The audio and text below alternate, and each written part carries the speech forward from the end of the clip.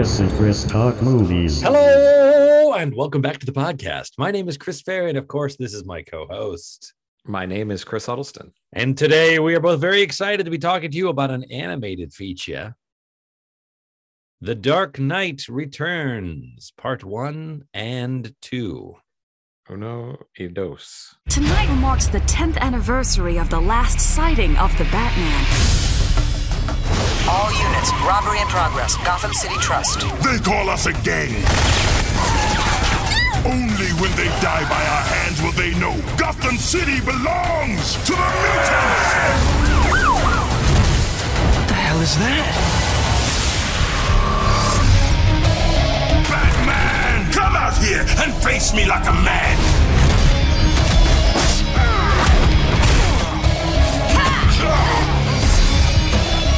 What's your name? Carrie Kelly. Robin. She's smart. Brave. She's perfect. These are scary times, Bruce. It's just random violence. The war goes on.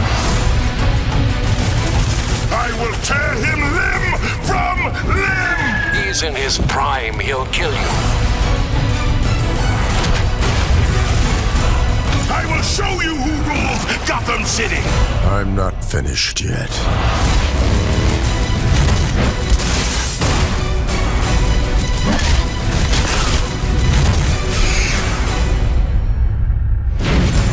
You just crippled that man! He's young. He'll walk again.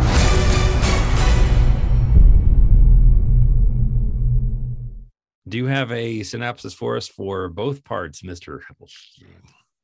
I do. I don't know if this synopsizes the whole thing, but Who if cares? it doesn't, that's okay. Yeah. So this is a really brief one. Batman has not been seen for 10 years. A new breed of criminal ravages Gotham City, forcing 55-year-old Bruce Wayne back into the cape and cowl. But does he still have what it takes to fight crime in a new era? So this is, it's animated, so... You know what I like about that is it doesn't tell you the whole story. What I don't like about that is there's a lot going on in these two films that I think if you hinted it, at least some of it, it would pique interest, right? Oh, sure. Yeah. So we can do that as we go on. As we talk about the film. You have the main voice, you have Peter Weller as Batman, you have Bruce Wayne, you have Ariel Winter as Robin, and then a bunch of other people that are voice actors that I don't know who they are. So I don't want to give them short shrift or whatever, but all right. So I think this is the third time that I watched this. So, but this was the first time for you, right? I think so. I might have watched part of it a while back because there was something when I was like, oh, it's Peter Weller, his voice. And then I thought, wait a minute, have I seen this? Or maybe I saw a part of it. There's a lot going on in these two movies. And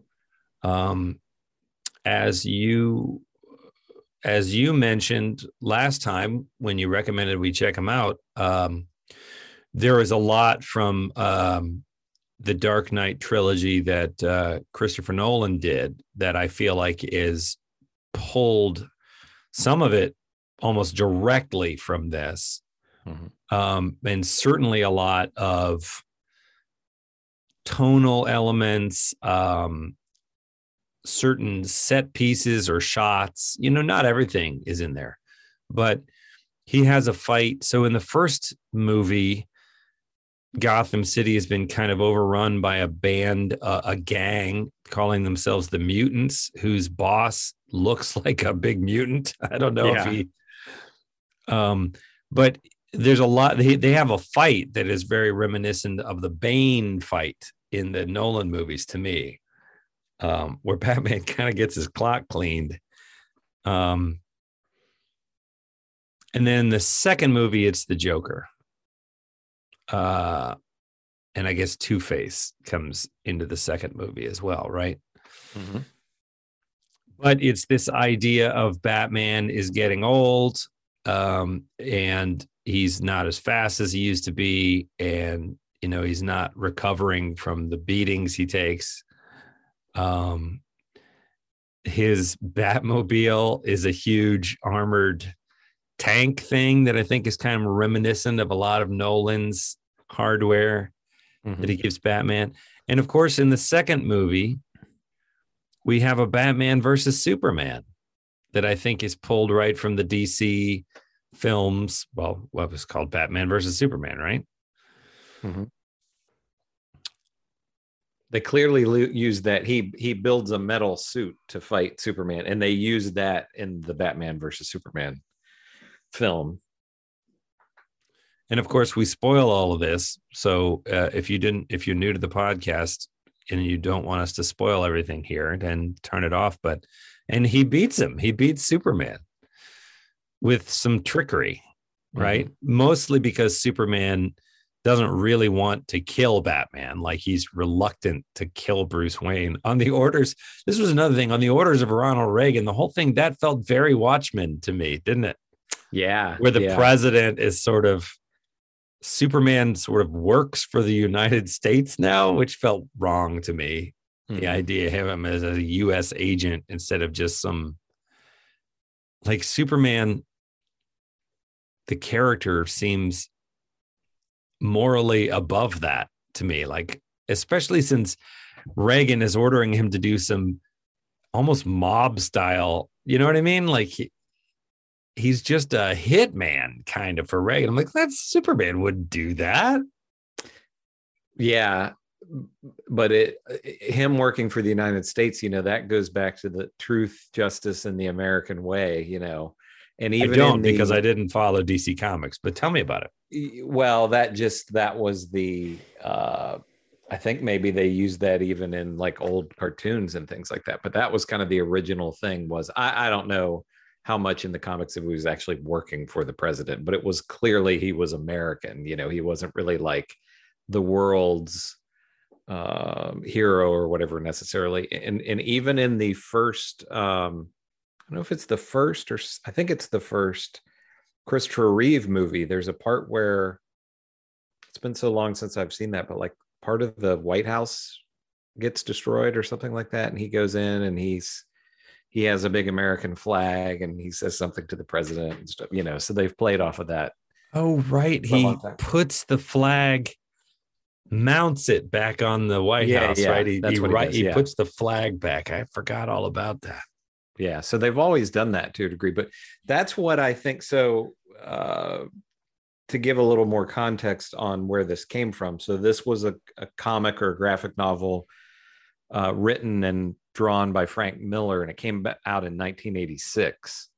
And like you were saying, almost everything starting from the 89 Batman of Tim Burton, all of the films have definitely been heavily influenced by this. I don't know about the newest one, The Batman. I don't know how much it was influenced, but like we said, you have the Batman versus Superman, you have the and just even the, this was kind of the beginning of Batman comics being really dark.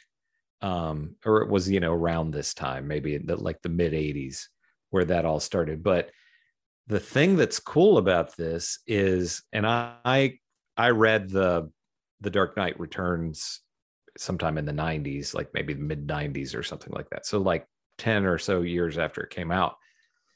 But this is a direct adaptation where, I mean, the artwork is as close as possible to what, as they could to what the graphic novel looks like. And I didn't really go in and check to see if there were changes that were made, but like you said, it's Reagan in it. And there's one, so there become these kind of different factions of gangs.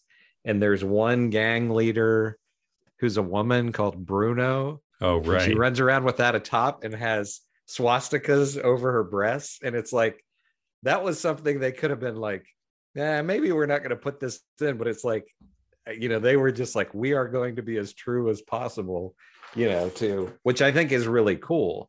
And it's funny because she's this swastika, obviously a German Nazi symbol, but otherwise she and her gang look like Red Army Yeah. Like they do. She's got the blonde crew cut. She looks like Ivan Drago, basically, but a woman with the red like, gloves and everything in the army. She looks green like Brigitte pants. Nielsen from Rocky IV. And none of that would have been accidental, right? No, I mean that would have all been very deliberately, but there was a lot going on with the and there were a lot scare and the Nazi scare, there were a lot of, I think all the time. It's amazing. I guess like if you live long enough, just everything just continually repeats, is everything just on like a 30-year loop or something? I've thought about that just in general with like just world events. It's like, around the time when this came out, when we were kids, it was like, what were we worried about? The Russians and nuclear war, and it's like, we're back to Russians and nuclear war again. And also, at the time, a villain or a gang member or whatever with swastikas would have seemed kind of ridiculous then, because it's just like, oh, there aren't Nazis anymore, and it's like, hey, we've got Nazis again. You know what I mean? But there's a lot of commentary that he seems to be making in this. He definitely, it's just like, and they seem to do this with every iteration of Batman. And in the Batman, it's the same way, but it's just society, it's Gotham City. But I think for Frank Miller, Gotham City is is society as a whole. And he seems to just be saying just everything's just going to hell. It's just terrible. And it's just crime everywhere and everything. And you have a few scenes with the Joker so he's, been in treatment for years and years in Arkham Asylum. And he has this psychiatrist who is this real, just like bleeding heart guy. And, he's treating the Joker with compassion and like thinks he's cured and all of this. And Frank Miller definitely seems to be saying they're like, this is idiotic. This is a deranged. Takes him on a talk show, takes him out of Arkham so he could go do Conan or whatever. Yeah. And it's not Conan, but it is Conan's voice. It is Conan's voice. Yeah. And then the Joker kills that guy. Kills everybody. Coffee mug. Yeah. He kills everybody. So, he definitely seems to have some views on crime and rehabilitation and things like that. Also with Reagan, it's funny because there's one I made a note of the line because I thought it was really funny, but there's one part where Reagan is addressing the public. It's like Russia has invaded some country, and the United States is maybe going to intervene or whatever. And Reagan says, we have to protect our interests. And then he goes, stand up for freedom, and so subtle. Yeah. Subtle. But, he obviously, it's kind of interesting because in recent years, some people kind of in the comic books industry and even fans got kind of upset with Frank Miller with some of his political views because it seemed he'd gotten like real right wing. And I don't know specifically what that was about, but he doesn't seem to like Reagan very much, so it's not necessarily like he was a right winger at the time. Right. Or it could just be criticism of the government in general. I don't know, but I thought that line was really funny. And then you have, I laughed. I don't know if it's supposed to be funny or not, but there's one scene where, so Reagan basically tells Superman that he's going to have to deal with Batman. And so Superman goes to Clark Kent, and he's standing there he has this white, almost like a blouse on, and it's unbuttoned all the way down, and a bald eagle comes and lands on his arm. It's like, that just cracked me up. It's just like, he's the ultimate symbol of America and patriotism, and I just thought that was really funny. But that's really evocative of like Russian pop art, propaganda art too. That the kind of figure with the bird and the open shirt, the kind of peasant shirt, like sort of communist Superman, Übermensch. Yeah. I guess Germany also. That's Germany. Yeah, Germany has the same stuff. Every country uses their propaganda in kind of a similar way. There was a theme running through this where the Law and Order people were anti-Batman because he's a vigilante and he's operating outside the law. And then the defenders of Batman saying he's standing up. Right. I mean, the police here who condemn Batman haven't been able to get crime under control in this city. And I think at one point, one character says, if you went as hard after the criminals as you went after Batman, it wouldn't be such a problem. But Batman is showing us that we can stand up for ourselves. We don't have to like sit here wringing our hands while the police are ineffective. We can not take it anymore. Right. And that's a debate that shows up again and again. And Commissioner Gordon retires and is replaced by a younger commissioner. And she really has it in for Batman, to the point where she just opens fire on him. Like they spot him at this one place and she just, they go freeze, and she just bam, bam, bam, starts firing at him. Like, I'm pretty sure that's not standard procedure. Like, he hasn't attacked them or anything. Yeah, just shoot to kill. That's just how it's going. Well, he got the message, but I wonder if people came down on Frank, what's his face? Frank Miller for becoming too right wing. It may be that the core of that is basically like, you have to stand your ground. You have to, you have to take the law into your own hands. Like, I can see how the kernel of that might translate into something that. It's funny because I don't understand what conservatism has become in this country. I get that it's based on this, like you have to, it's not worth anything if you don't do it for yourself. Like, America is the greatest country because everybody has the opportunity, but I pulled myself up by my bootstraps, right? Which is absurd. That's impossible. It's cartoon logic.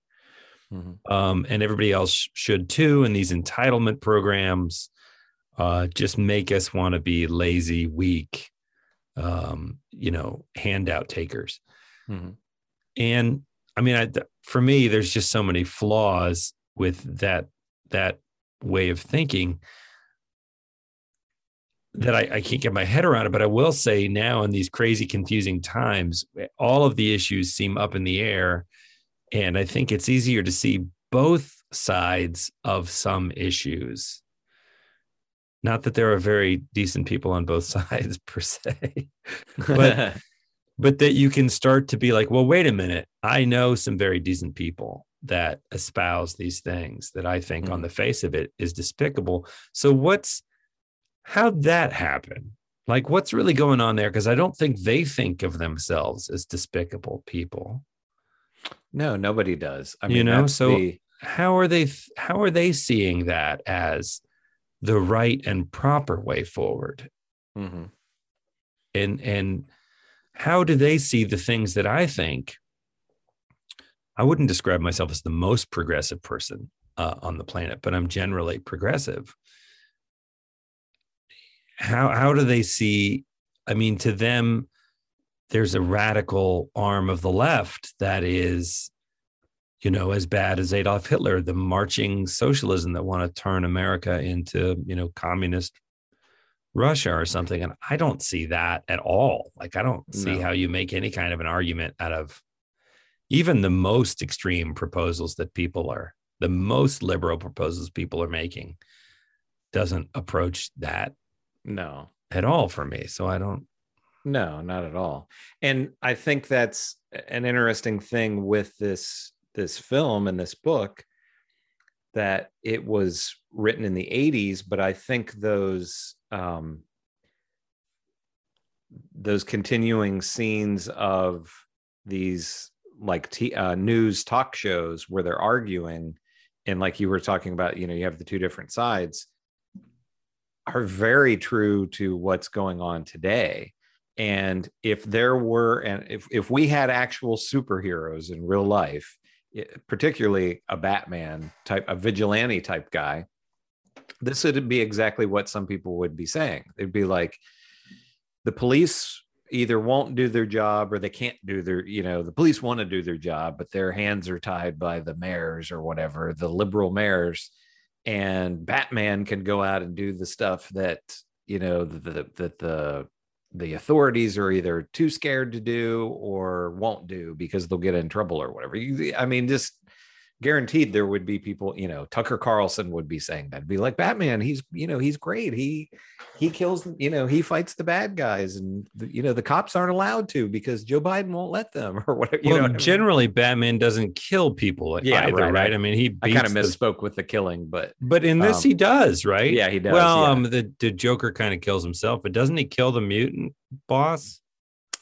I don't remember. He either kills him or he's, and he breaks a lot of bones and stuff. And we don't really see what happens to them, but he either hurts or kills cops too later when they're, when it's in that like tunnel of love and they open fire on him and he's throwing explosives at him and stuff. Like, we don't know if they get killed or.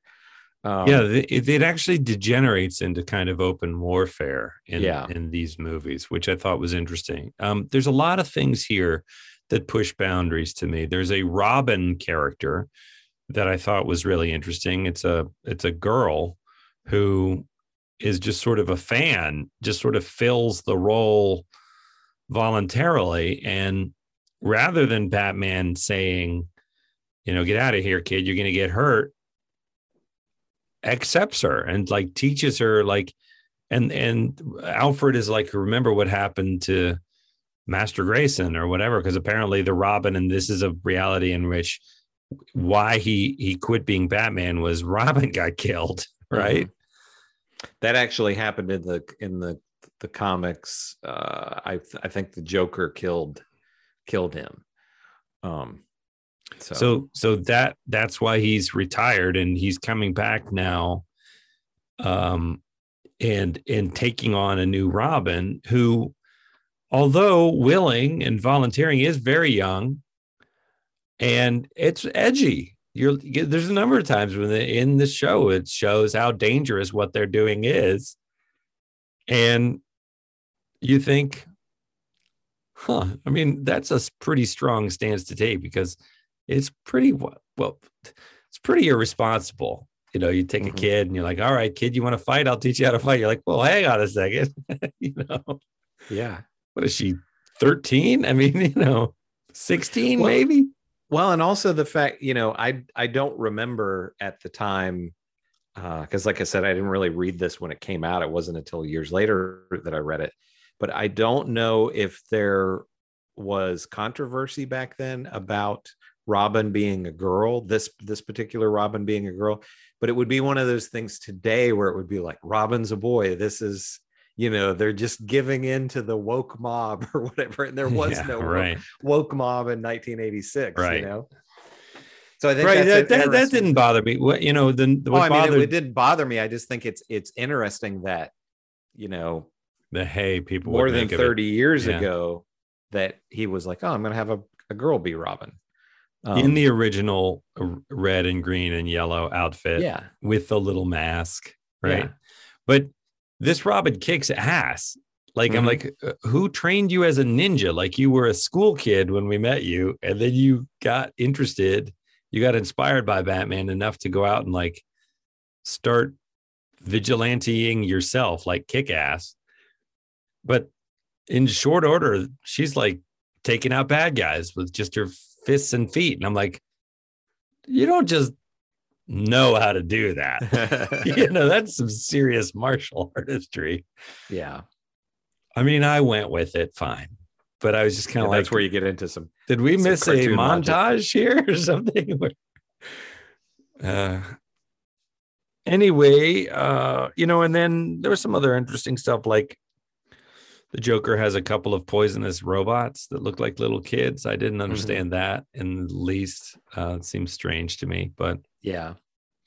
And out of nowhere, the Joker also has like a guy in the chair. Like he's got the guy who designs the robots and makes the poison. He's like, oh, I've been waiting for you to get out.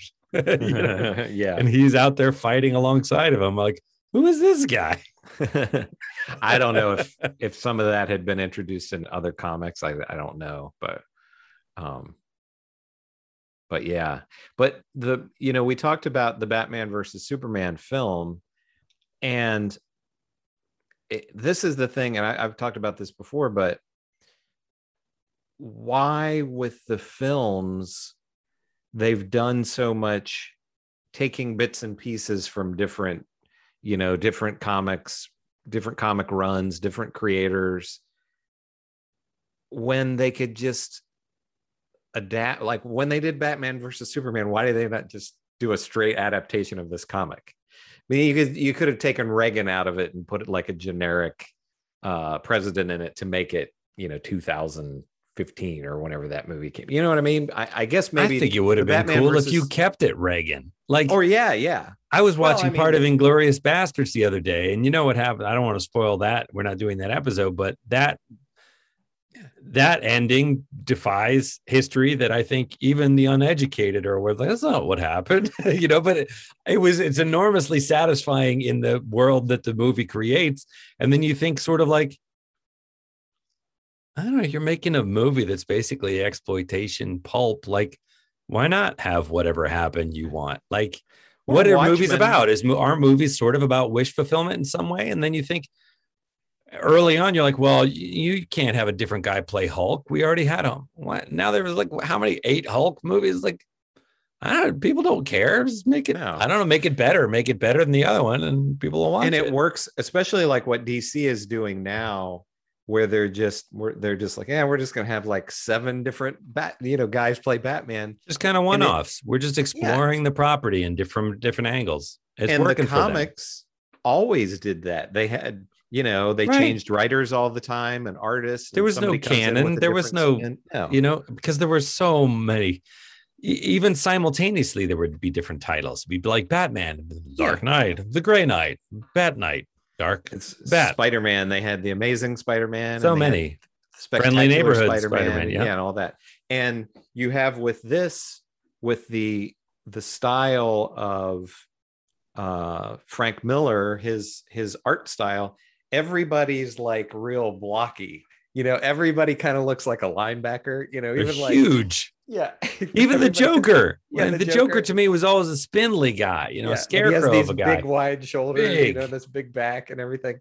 And so you have, you have Batman, like I said, just very blocky. He's just like a big rectangle almost. Whereas the Batman comics that I remember reading growing up as a kid, Batman was real lean, and he had they had the, like in the 70s, it was the real long ears, that were about a foot off of his, I call them ears, but the pointy part, like going up off the top of his head and everything. So ears, but ears. But I like that with the live action films that they're basically saying, we're just going to do all these different, it's multiverse stuff or whatever. But the other hand of that, I don't know why. It's just like, this is just already written for you. I mean, I think this is a really well written, and it's exciting, and it's 2.5 hours. But did you feel like it was slow or draggy or anything? No. I mean, part of that's just that it's a cartoon. So, I mean, I don't want to say my brain doesn't invest in it in the same way, but there is not the depth of detail visual detail that in, say, the Del Toro movies we've been watching. Sure. Like, I feel like you could pause the frame in the Del Toro in the psychiatrist's office, for example, and just examine all the stuff that's in that room. And it's not arbitrary, you know, there's nothing arbitrary in there. So not that an animator doesn't do this, but an animator, and certainly in this film, there isn't the detail. You know, that guy in the background might be wearing a watch, but that guy in the background isn't necessarily important. What's important, the depth of importance, is there's a guy in the background that just got out of the way. So the message is, oh, with this action of our protagonist or whatever, a bystander was almost killed. And maybe that bystander is dressed, you know, maybe it's a banker or maybe it's a homeless guy, but it doesn't go, it's not, there's no more depth of detail than that, really. Yeah. And so it stays, it stays two-dimensional in a way that I think is just easier on my mind. I can sort of soak I it know up. what you mean. Like, Yeah, cool. I felt the same way. That said, I think this is good animation. So DC, they make several of these a year, and not all are as good as others. yeah. Some of the them vocal are, performances are excellent too. I mean, Yeah. I think Peter Weller's a great. I would never think of him A as bad. really He good does choice, a great right? job. Yeah. Great job. Yeah, he's excellent. All of the voice work in this is great. Every, I really liked Commissioner Gordon and the Joker. It's a different Joker from the Mark Hamill one that we've, seen a lot. Yeah. It's the guy from Lost. I don't know if you watched Lost, but I did. with yeah, the I sort of watched all of spectacles. it. He has this sort of a And he was really on that show. He was really infuriating on that A show. really creepy guy. Bring yeah, some of that. infuriating. Bring some of that to this. Yeah. So, they're not, you can tell that just it's seemingly everybody who was involved with this wanted to do the comic justice. And like I say, there may be some small changes that they made that I just don't remember, but it's a really, straight adaptation of that, which again, I don't know why they just don't do that with the live action movies. Yeah. It's just like, it just takes so much work away from you. I mean, you basically, you barely would have to write a script, Yeah, I'm not sure that everything in it would translate to live action. No. I don't think those like Poison, Raggedy Ann and Raggedy Andy robots work. I don't know. And it definitely doesn't work in the like you talked about with Nolan, the fight with the mutant is kind of like Bane. Bane makes a lot more sense in the Nolan universe. If you had this mutant guy, he probably he wouldn't have the jagged teeth and all that kind of stuff, that just kind of doesn't fit in the Nolan universe. This is dark, but there are still some, some of that is kind of silly with the mutants and things, although still kind of, but they are a vicious and violent nihilistic gang. Like you don't see it, but the acts that they're clearly about to commit before being stopped are just ice cold, not just murder, but like cruel and torturous rape, mutilation. They're just one of their slice and dice is one of the things they say is this sort of, it reminded me very much of the gang in Clockwork Orange. Exactly.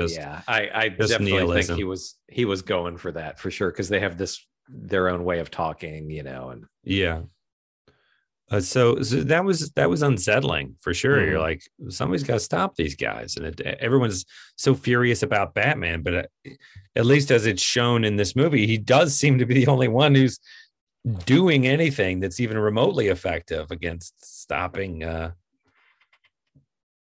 scourge. I mean, there's an army there. It's not just a little rabble. It's like every scene on the street, there's a few of these mutant people hanging, like every scene, like geez, like cockroaches are everywhere.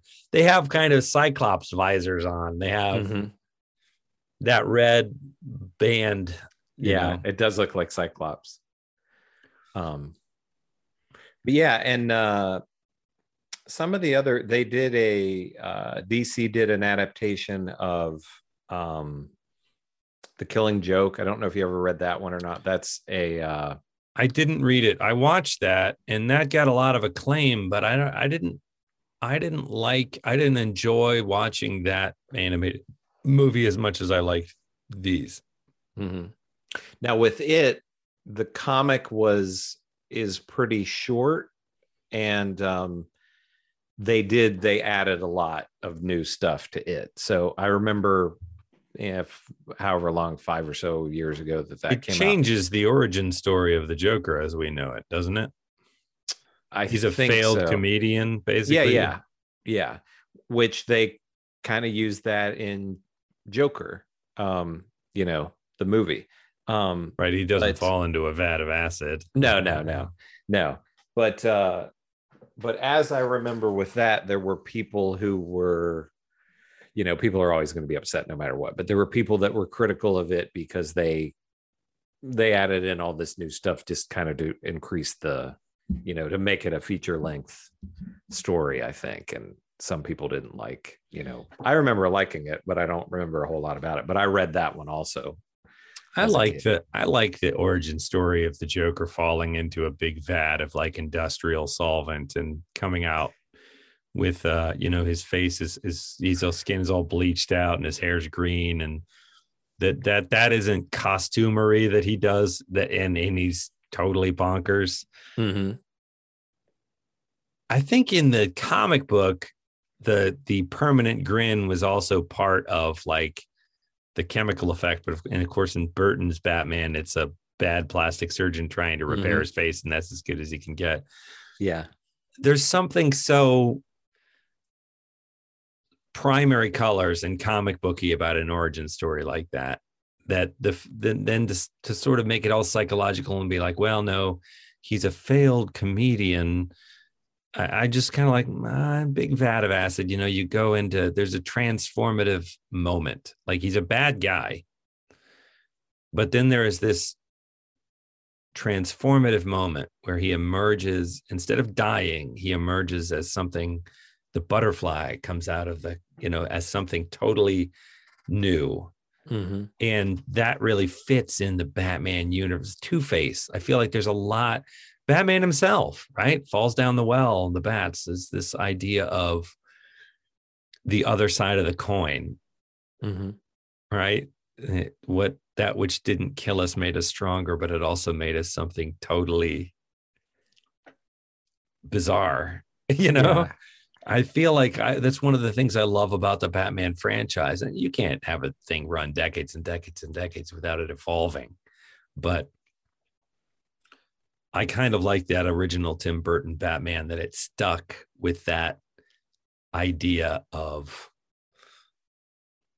there being a kind of a grisly transformative moment that not only made the hero, but made the villains. Oh, yeah. And I think to me, the best superhero movies, comic book movies, if you try to make it too realistic and too serious, it sucks some of the fun out of it to me. The falling in the vat of acid thing couldn't happen, in real life in that way. But in a comic book, it works. And to try to, I don't know, I just think some of the enjoyment is stripped away when you try to make it too much.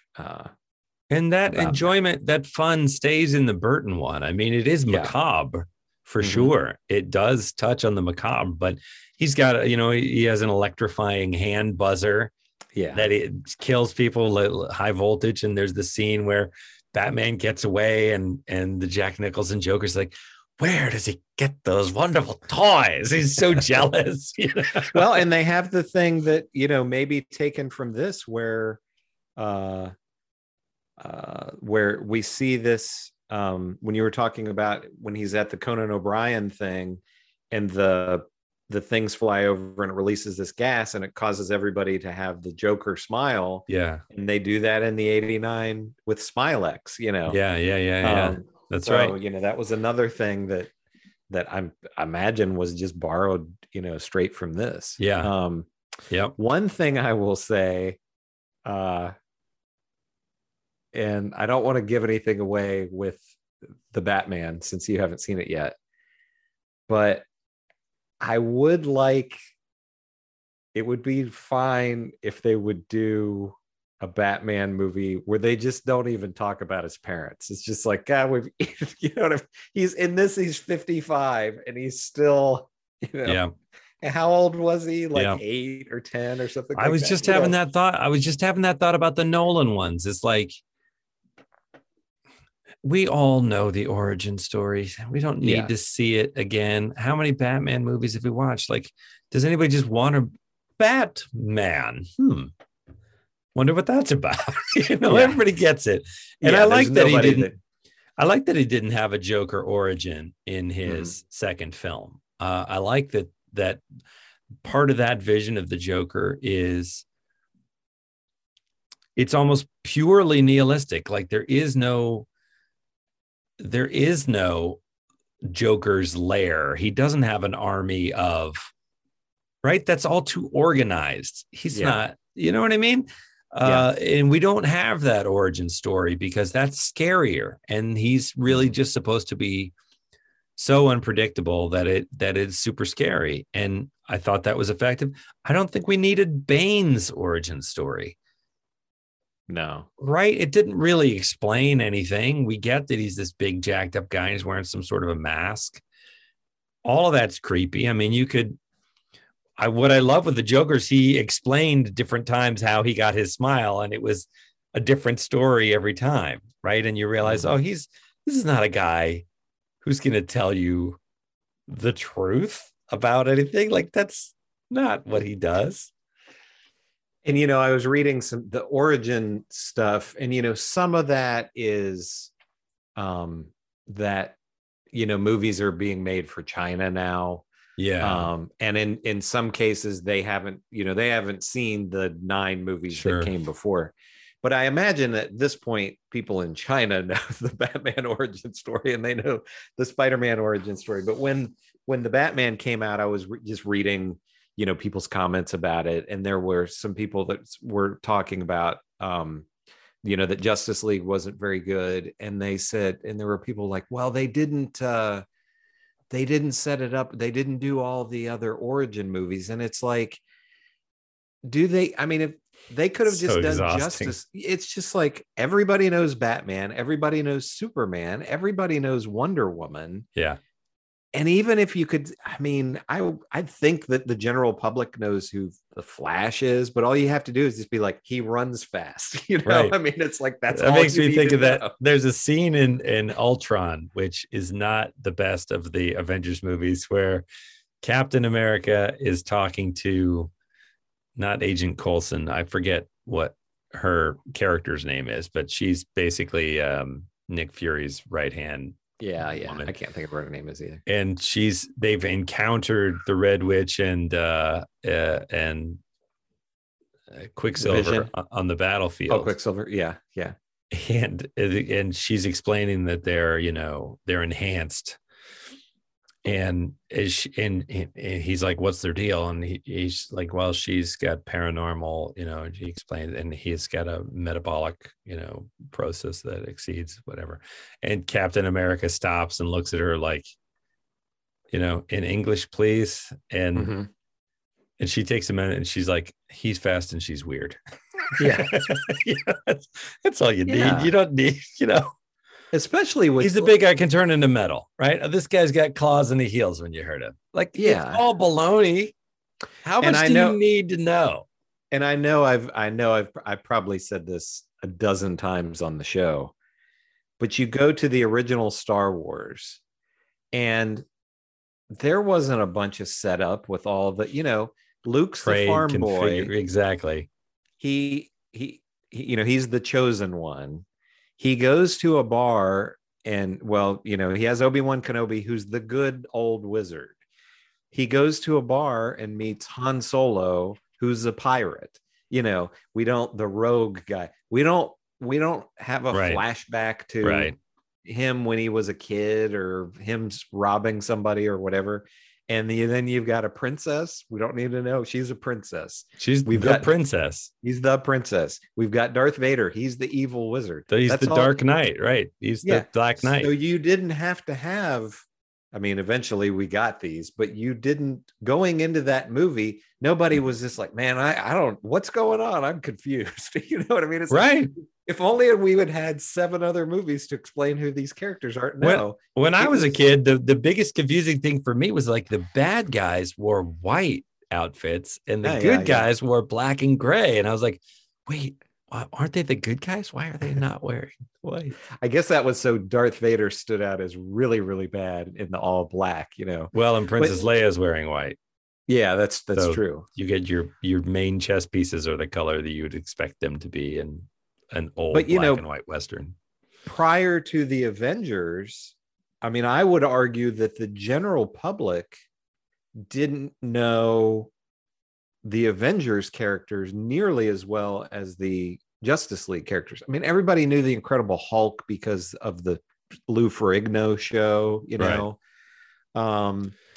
But the general public didn't know. I know they made it, they made a couple of movies with Iron Man, but that when Iron Man was made, that was viewed as a big gamble because people didn't. It was like people don't know this character. We don't really need the origin story of Iron Man, though. Really, no, really. He's a rich guy that Spider-Man is the one Marvel character with an origin story that feels like a DC origin story. He got bitten by a radioactive spider. He's a high school kid, and that gamma ray radioactive spider gave him spider powers, and that's as deep as you don't need a whole movie about that. No. Although they've done a few of them. Yeah. Have you seen Spider-Man? I still haven't, and I was just reading today we gotta about talk about hitting, Spider-Man. I was just reading today that it's hitting streaming, and I was like, oh great, I'll watch it on Disney Plus. Well, it's a Sony movie. Sony is, it was a joint venture with Sony, but Sony owns it, so it won't go on Disney Plus. At some point it's gonna be on Netflix because they made a deal with Netflix. But right now it's like you have to pay $20 to see it or whatever. So I'll wait a little while until. I thought it was a lot of fun considering. I am starting to experience the fatigue with these comic book movies. Just no matter how good they are, it is all one, they're all variations on chocolate ice cream. It's like you can only eat so much. I love it. There's only so much chocolate ice cream you can eat before you start getting a little tired of it. And I think the new Doctor Strange looks like it might be interesting. I can't say that I'm excited about it. It's like I would say I want to see the Batman, but I'm not. Yeah. Here's what I would say about it. Here is what I would say about the Batman. And I've talked to a couple of other people who are kind of in the same boat with the superhero fatigue. The Batman feels like a movie.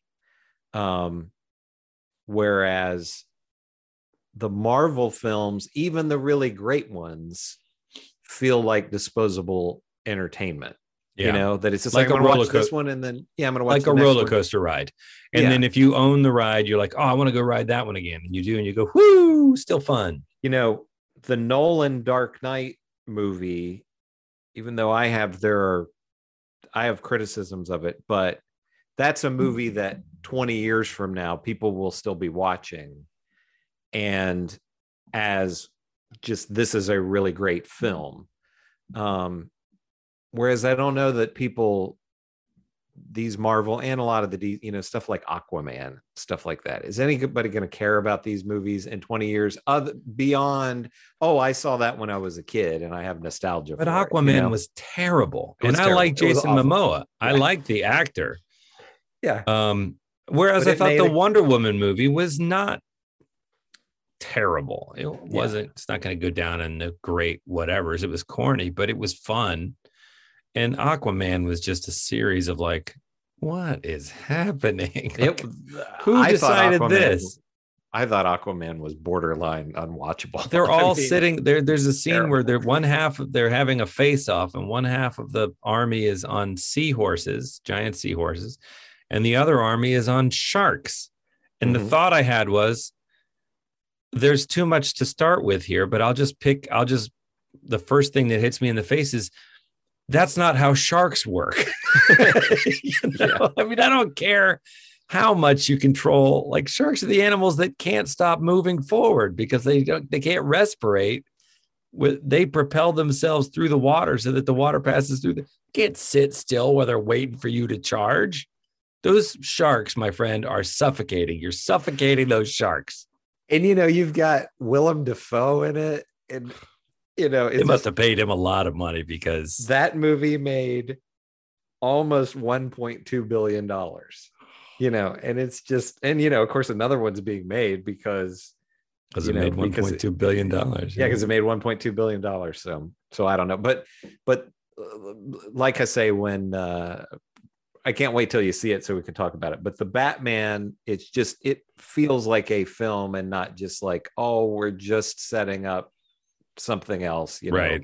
Where right. they're and again, I enjoy the Marvel movies, but they're just kind of like modern day serials or something. You know what I mean? Where it's just like you go and then, oh, this I got a cliffhanger for the next thing, and I think that the first 10 years of the MCU was quite a feat of filmmaking to take material this silly and somehow get audiences invested in over the size of the tapestry that wove with the number of different characters.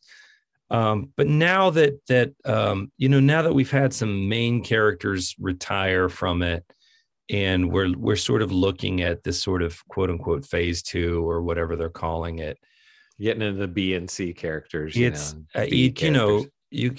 You run a marathon and you think that was amazing. I can't believe I did it. And I know some people do this. This is a bad metaphor, but you can't just then run another marathon and then just run a third one. You just keep running. Mm-hmm. It's exhausting. Like you did it. Now do something new. Don't just do more with different people because it feels watered down. And I like the people, right? I mean, I like the Scarlet Witch. I liked that TV show. I liked some of the weird fun they had with that. But you can't just metastasize that endlessly forever. They're going to try. They're doing it. They're doing it. That all said, but I'm not watching it. I'm going to watch I haven't watched all the shows. I've really only Scarlet Witch, the Vision of the Scarlet Witch WandaVision was really the only one that I watched all the way through. Loki was kind of fun sometimes. I started it and I started it and I never finished it. There you go. I enjoyed what I watched. Yeah, I need to go back. But I am going to watch Moon Knight because that was a comic that I really liked as a kid. And so I'm kind of cautiously optimistic that because it could be kind of different. But who is playing that? It's Oscar Isaac. Yeah, which he's really good. Yeah, he's really good. But there was a hard one. Moon Knight's a hard one to do. Moon Knight's weird. It's real weird, yeah. And it was always kind of labeled as a Batman ripoff, but it's just like Batman, but he just wears white, and it's really not. I mean, there's quite a bit of because he's insane. I mean, it's not just, and he has multiple personalities, so it's not just the bat. He dresses up like somebody else. He's insane. So. Did you watch Legion on FX? Did we ever talk about that? You know what? Yeah, we did talk about it. I watched, what was it, like 3 seasons? Yeah. I definitely watched the first season and maybe some of the second season. I really liked it. It just. The first season was really strong, and the second season got really mired down in its own. It was kind of chasing its own tail, and it was slow. It carried that into the third season, but it did finish strong. I think by the time they realized, okay, there's not going to be a season 4 of this, we need to drive this home. it came back into focus and it finished strong. It was a whether neat or not, show. yeah, whether or not I thought the first season was great. There was so much style, and then season 2 was all style and no substance. And you're like, really, I think I might just turn this off. I was watching it at the gym, so I was like, if I turn it off, I'm just gonna be staring at the treadmill readout. Yeah, I don't have anything else to watch. Yeah, I enjoyed the direction of it, and he's a good actor and all of that. And they had fun with how weird that character is, and yeah. Anyway, so about this, it sounds like you would recommend it.